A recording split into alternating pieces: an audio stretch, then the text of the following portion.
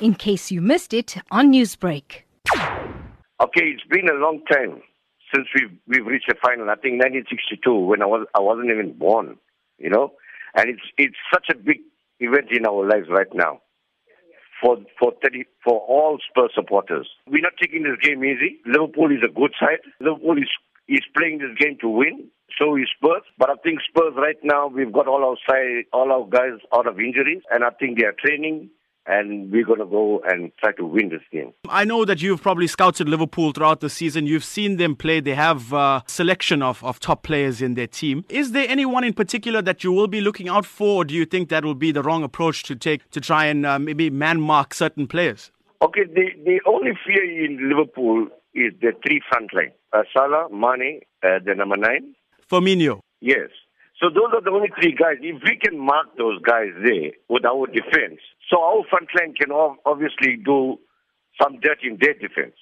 Because they don't have a very strong defense right now. They are stripping up at the defense. We just need to mark their three front lines, and I think we can take this game to another level. Tottenham Hotspur have quite a lethal front line themselves, but we're talking about Harry Kane, arguably one of the best strikers in the world. A lot of people are saying that he might not be starting the final. So what's your thoughts on that? Harry Kane, do you think he should start?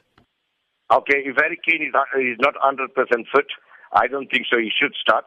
But, he's come so far, we should give him a last, at least on 20 minutes of the game towards the end. But you know what, we got guys that are really fit. We got Lucas Moura, we got Son, we got Dele Alli, we got Llorente. All these guys are fit. They should be starting the game, But if Harry Kane is 100% fit, we'll give him the start. Just to have him on the field means so much to Spurs. We have set up a venue, Tropicana Hotel, which is at the beachfront. We've got over 70 guys, only Spurs guys, that's attending there. That's what's happening with us. We're taking this event really, really seriously. The predictions, I think Spurs going to win 2-1, yeah? Newsbreak, Lotus FM, powered by SABC News.